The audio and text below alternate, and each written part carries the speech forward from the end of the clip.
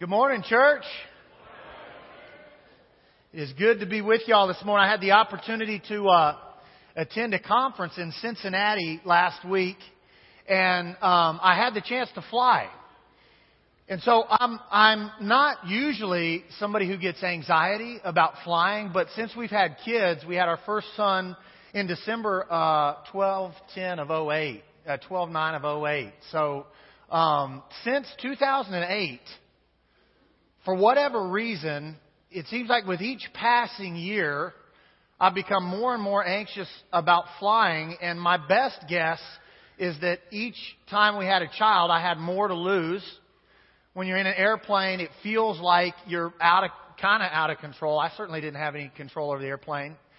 And so this was probably one of the most anxiety-laden airplane flights I've ever been on. Here was the situation. We fly from Cincinnati to Dallas-Fort Worth. After we land, about 30 minutes later, some really severe storms blow through the DFW area. So we wait for the storms to pass, but the storms are moving from west to east. And I'm doing the math and mapping the path in my head, and I'm thinking we've got to go either around or above or, Lord have mercy, right through the storm. And as I'm analyzing this and our flight's delayed, finally we leave the Dallas-Fort Worth airport at like 11 o'clock. And we taxi down the runway. We're like 45th in line on the runway, so we're in the airplane forever. And then right as we kind of get ready to take off, it starts to rain again. And so we get into the air, and it's pitch black outside of the windows of the airplane. It's almost midnight at this point. And the closer we get to Monroe, West Monroe, the worse it starts to rain. And so on the ends of the wings are these little flashing lights that they turn on at night, which I think are like headlights to alert other planes that you're in the area. So that was kind of freaky. But every time this light would flash, I'm looking out the window, and when it would flash, it illuminates the sky around the plane, and I could see this torrential downpour that was horizontal based on our speed. And so the closer we got to the storms, the more the turbulence started to overtake the plane, and so we're bouncing around, and I'm looking out the window, and every time this light flashes, every 5 seconds, I'm seeing all this rain, and I notice that there's a pain that starts to manifest itself in my wrists. And so I look down thinking, what's going on with this pain in my wrist? And my hands are like vice gripped onto the armrests of the seat. And so I was helpless against their power. I could not pry my hand off those armrests for any reason. And so I started to get really anxious. I really actually did. And a light comes on at the front of the plane. And I thought, oh man, it's the stewardess, and she's about to tell us, ladies and gentlemen, please fasten your seatbelts extra tight. And there's actually a 4-point harness under your seat that I would like you to retrieve and fasten around your body. I got really scared. And the stewardess actually didn't even get on the intercom. In the middle of this turbulent storm, this lady starts preparing the beverage cart. And I look down at my hands again, and I'm like, man, in this moment, she's way more courageous than I am. And so I thought about this sermon series we're getting ready to start called Faithful to the Finish out of 2 Peter.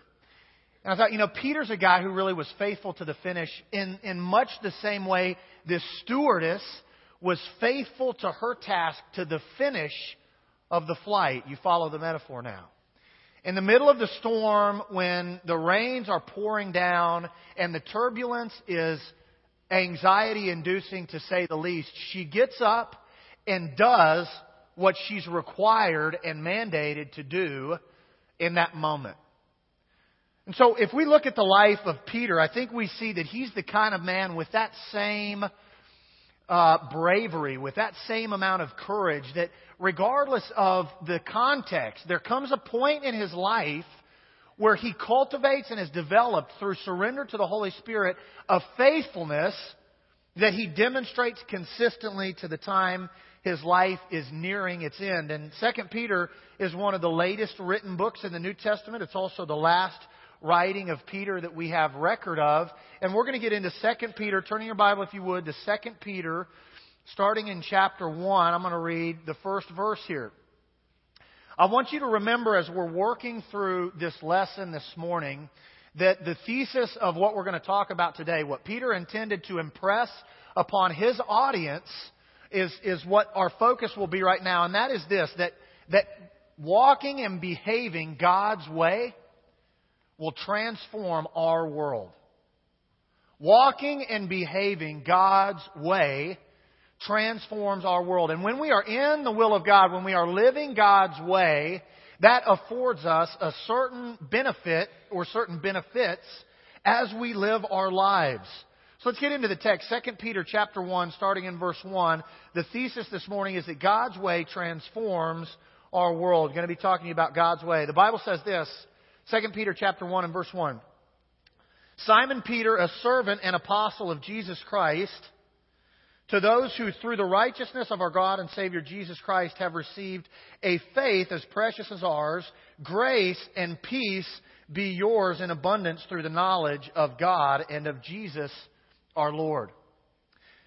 God's way, the first thing we need to note here in terms of how walking God's way and living God's way transforms our world is that God's way minimizes our failures. God's way minimizes our failures. Let's look really quickly at the history of the life of Peter.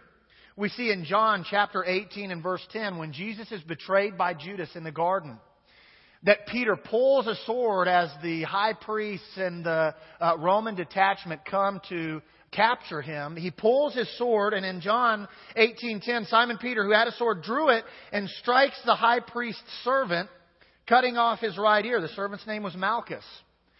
Now, at first glance, this seems like almost a brave, courageous act, but what we see in the very next chapter is Peter denying the Lord Jesus Christ not once, not twice, but 3 times. So I don't think this is bravery or courage. I think this is arrogance and fear manifested in the behavior of Peter, because directly following, he denied knowing Jesus. I think after he denied knowing Jesus, he really felt the weight of the reality of his own failure. I'd like to remind you of Luke 22 and verse 31. Jesus says, Simon, Simon, behold, Satan hath desired you, but I have prayed for you. Jesus is saying, there's coming a time, Peter, where the enemy is going to come against you and you are going to be in a battle that is stronger than you think and more difficult than you can probably withstand. I've prayed for you and I've gone to God on your behalf. After Peter denies Jesus 3 times, I believe when we get to heaven and ask him, what was that like after you denied Christ? He says, I think he'll say to us, you know what?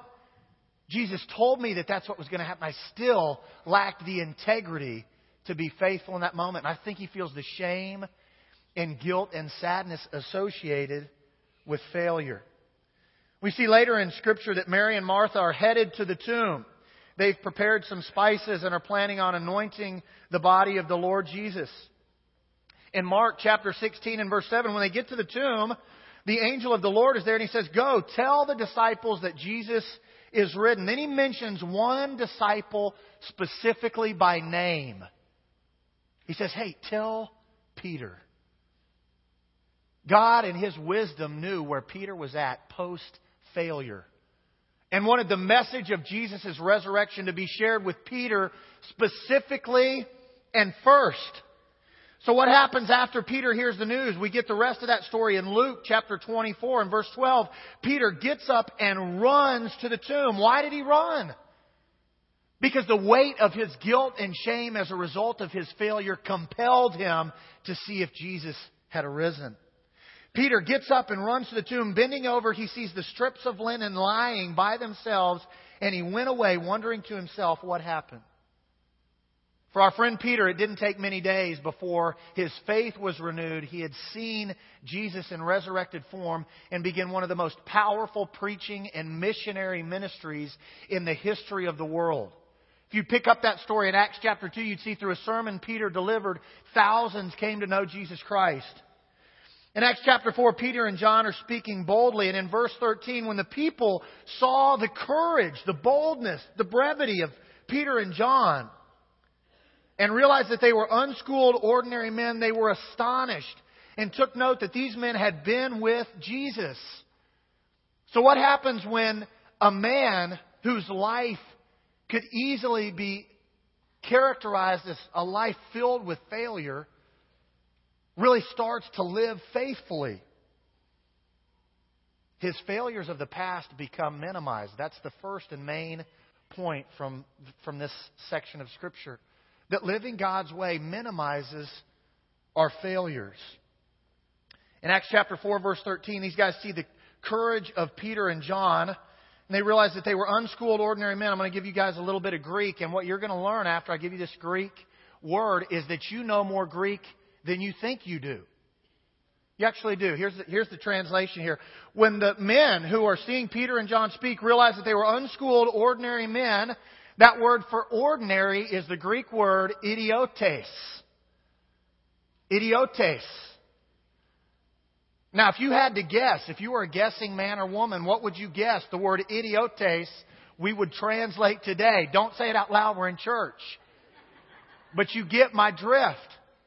It's not that Peter all of a sudden after his faithfulness had some capacity to speak eloquently or to never ever make a mistake again. Matter of fact, the audience to whom he's speaking in Acts chapter 4, after his transformation and after his faithful living really starts to manifest itself, would say, man, this guy looks like an idiotes.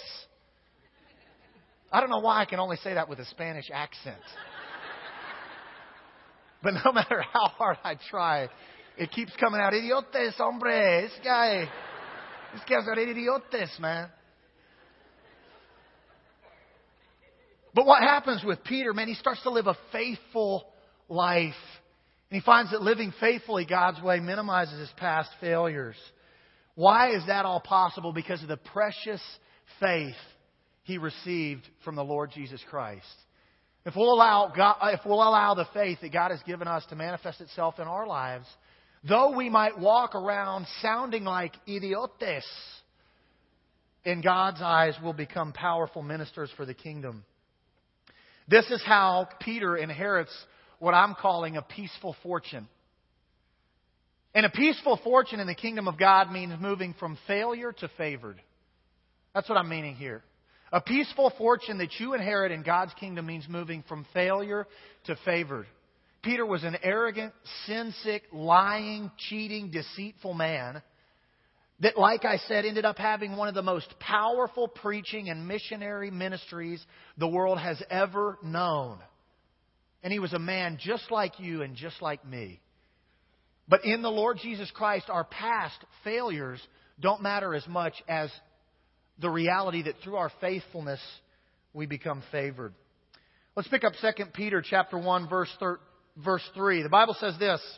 This is Peter talking to his audience now. This is his last will and testament. He says, guys, remember His divine power has given us everything we need for a godly life through our knowledge of Him who called us by His own glory and goodness.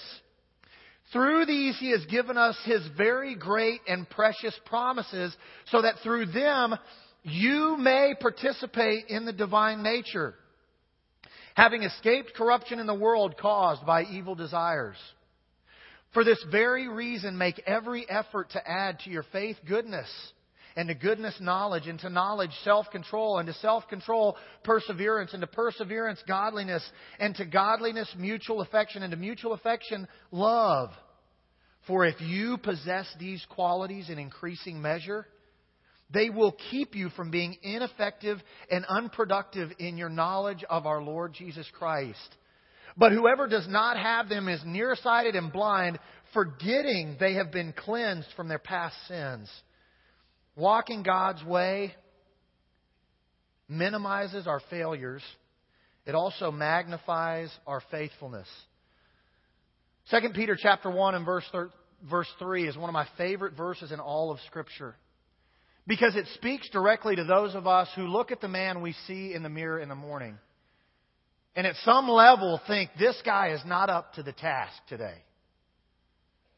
It speaks to those of us who are maybe single moms or single dads that wake up on a Saturday morning realizing for 24 hours I've got the responsibility of my whole family and I've got to find a way to make it through this day. Or for the man or woman who's just a few days into recovery and feels like they don't have the strength to really finish the journey they've started. Or for the newly married couple or for the couple who's been married for decades to find ways to keep passion and romance and spontaneity in their marriage. It's for all those people who look at those situations and think, I don't know that I have what it takes.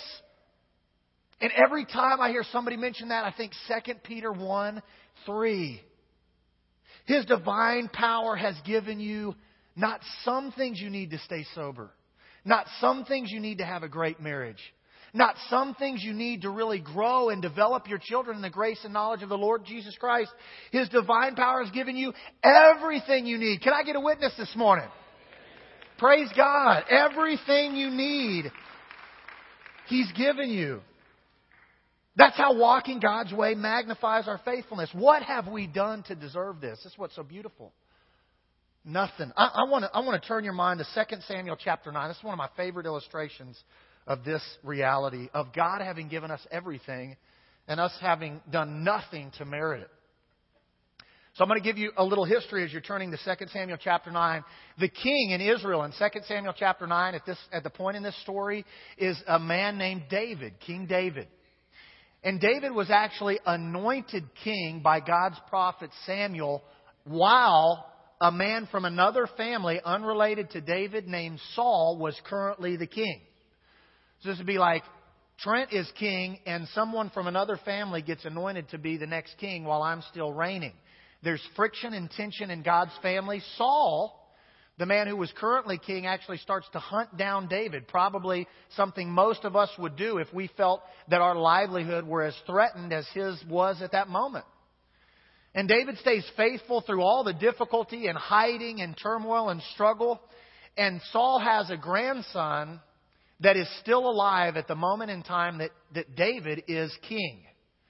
And so David hears that Saul's grandson, a man who's named Mephibosheth, is still living. And David tells his servants, hey, get Mephibosheth. Tell him to come into my court. I want to talk to this guy. So we're picking up the story in 2 Samuel chapter 9, starting in verse 7. How did David handle dealing with his kind of former persecutor's grandson? This is David talking to Mephibosheth in 2 Samuel 9:7. Don't be afraid, David said to him. For I will surely show you kindness for the sake of your father Jonathan, who was a friend of David's that was Saul's son. I'll restore to you all the land that belonged to your grandfather, and you will always eat at my table. Mephibosheth bowed his head down low and said, what is your servant that you should notice a dead dog like me? Then the king summoned Ziba, Saul's steward, and said to him, I've given your master's grandson everything that belonged to Saul and his family. You and your sons and your servants are to farm the land for him and bring the crops so that your master's grandson may be provided for. And Mephibosheth, grandson of your master, will always eat at my table. Now Ziba had 15 sons and 20 servants. Then Ziba said to the king, your servant will do whatever my lord the king commands his servant to do. So Mephibosheth ate at David's table like one of the king's sons. What did Mephibosheth have to offer David? Nothing. If you read the context, Mephibosheth was actually disabled. In the culture they lived, that would have been the lowest of the low. And still David says, hey, even though there's nothing you have to offer me, even though there's nothing you have that I need, I invite you to come and sit at my table, and I'm going to bestow upon you everything that you need to sustain a life as though you were literally one of my sons. Church, that's the same thing God does to us through the sacrifice of the Lord Jesus Christ. He says, you sir or you ma'am, anybody under the sound of my voice who feels inadequate, like you don't measure up, like you don't have what it takes, like you can't keep going. He's saying, hey, I want you to come to me. all you who labor and are heavy laden. Just come to me and I'll give you rest. You don't deserve it. You haven't done anything to earn it, but I love you. And take my yoke upon you and learn of me, for my yoke is easy, my burden is light. Come and be like one of my sons. That's how God's given us everything we need to live a godly life. He provides for our needs.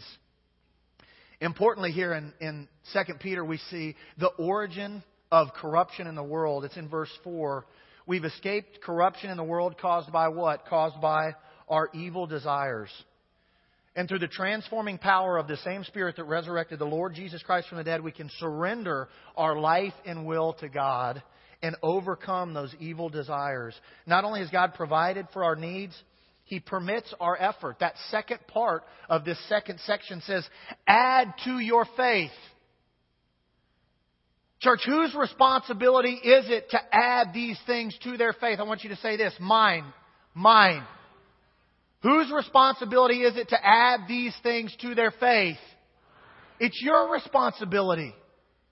God expects you to recognize He has welcomed you into His table and that He's bestowed on you everything needed to live a godly life. And now He expects you to add to your faith goodness and knowledge and self-control and perseverance and godliness and brotherly love and agape love. And so many of us are Sunday morning only pew warmers. And we sit here and we have these gifts given to us in jars of clay. Man, it doesn't make any sense by the world's standards. And then we go out there and act like we've been given nothing. Because we don't put any effort into doing what God's asked us to do. It's your responsibility, friend. You've been invited in the same way David invited Mephibosheth. God demands and as begging to put some effort in here. If you'll do that, He'll preserve your effectiveness. What does Peter end up saying? If you possess these qualities in increasing measure, they'll keep you from being ineffective and unproductive. If you feel ineffective or unproductive in your faith, right here's the solution. If your life seems to be stagnant or plateaued, then you've got to start adding these qualities to your faith.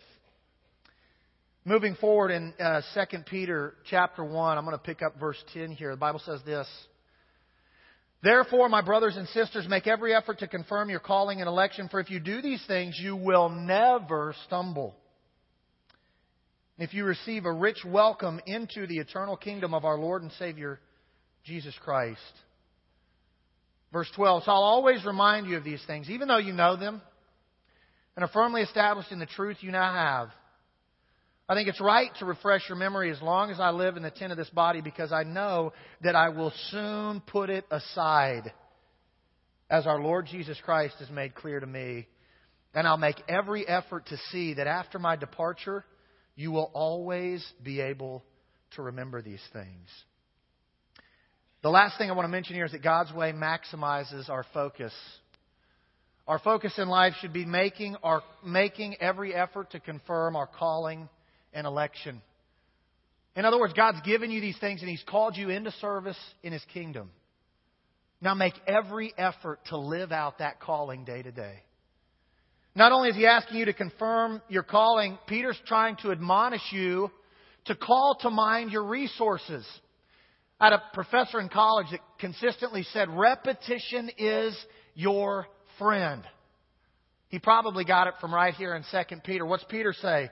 I'm always going to remind you of these things. Verse 12, verse 13. It's right to refresh your memory. Why? Because you stink at remembering God's truth. Paul says it's so easy to be like a man who looks at himself in a mirror and then turns away and forgets what manner of man he is. You need to regularly come to church, feast on God's Word, pray, fellowship with the brethren, and get reminded of these truths. That's how God works. You've got the resources everyone needed to live a godly life. Call those to mind and use them. The last thing I want to say is to concentrate on your legacy. This is remember, this is Peter's sort of last will and testament. This is his statement to the churches for the rest of time. And at this moment, what he's telling you is, I'm close to the end of my life. And I'm considering now everything I've done over the course of my life. And what He's telling you is, I hope that I've lived in such a way that when you remember me, you remember God's truth. And that you remember the gospel. That's first importance. That's most important in everything we do. We're gospel-centered. That's the legacy that Peter intends to leave. It should be the legacy that we leave. One of the coolest legacies in my life has been the marriage of my mom's mom and dad, my nan and pop. This month, they celebrated their 59th wedding anniversary. And it's just sad because that's such a rarity in our culture. And I think probably the second legacy that's been most important to me is my mom and dad's marriage. They've been married 23 years. And just seeing them deal with me and my addiction and my sin and my brothers. My dad married my mom when she had 3 boys who were, I just put this as mildly as I can, not the best behaved. And my mom was a big stud. She made it through some really difficult years. And she and my dad have an awesome marriage, and they survived some dark times. And those are legacies worth leaving. I'm using marriage here as kind of the background of this slide because in our culture, that's ultimately where I think we find faithfulness most easily demonstrated. And I do want to take a second to comment on the Supreme Court's ruling this last week. In terms of leaving a legacy, this is what I would say. I prayed about this. I've asked God, Lord, just give me the words. What does your church, what do your people need to hear? This is what I want you to walk away with remembering this morning. I think, friends, that we're all kind of technically born this way. I want to say that again. I think we're all technically born this way. And what I mean by that is I think we're all born with the same compulsion and tendency to sin. I think we all have that sin nature deep within us. And the tendency and compulsion in life is to go the way our sin nature compels us. But let me tell you when love really wins. Are you ready? Let me tell you when love really wins. When a life can really truly resist the evil, sin-sick, natural tendencies within that life and be reconciled to God through the love of the Lord Jesus Christ.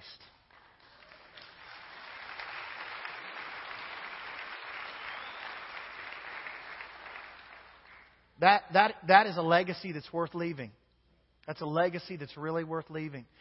So I'm asking you to do a self-assessment, then I'm going to pray and give you a chance to respond. What kind of a legacy are you leaving? Are you going the way you were born into your own sinful tendencies? Or are you resisting your evil desires because you've been reconciled to the Lord God through the love of Jesus Christ, His Son? Let's pray. Lord, we love You so much. You're such a gracious and loving Father. And despite our failures and our mess-ups and our mistakes, we can still become favored. And that's a miracle. You've given us everything we need, and You've just asked us simply to put it into practice. So I pray that every person under the sound of my voice and all those who are watching online today would resist going with the way that they were born into the natural tendency to sin, and instead be reconciled to You through the love of Your Son Jesus demonstrated on a cross, and thus filled with the Spirit that allows us to resist the way we were born. God bless this church. Bless each person under the sound of my voice. I ask these things in the name of Your precious Son, Jesus. Amen.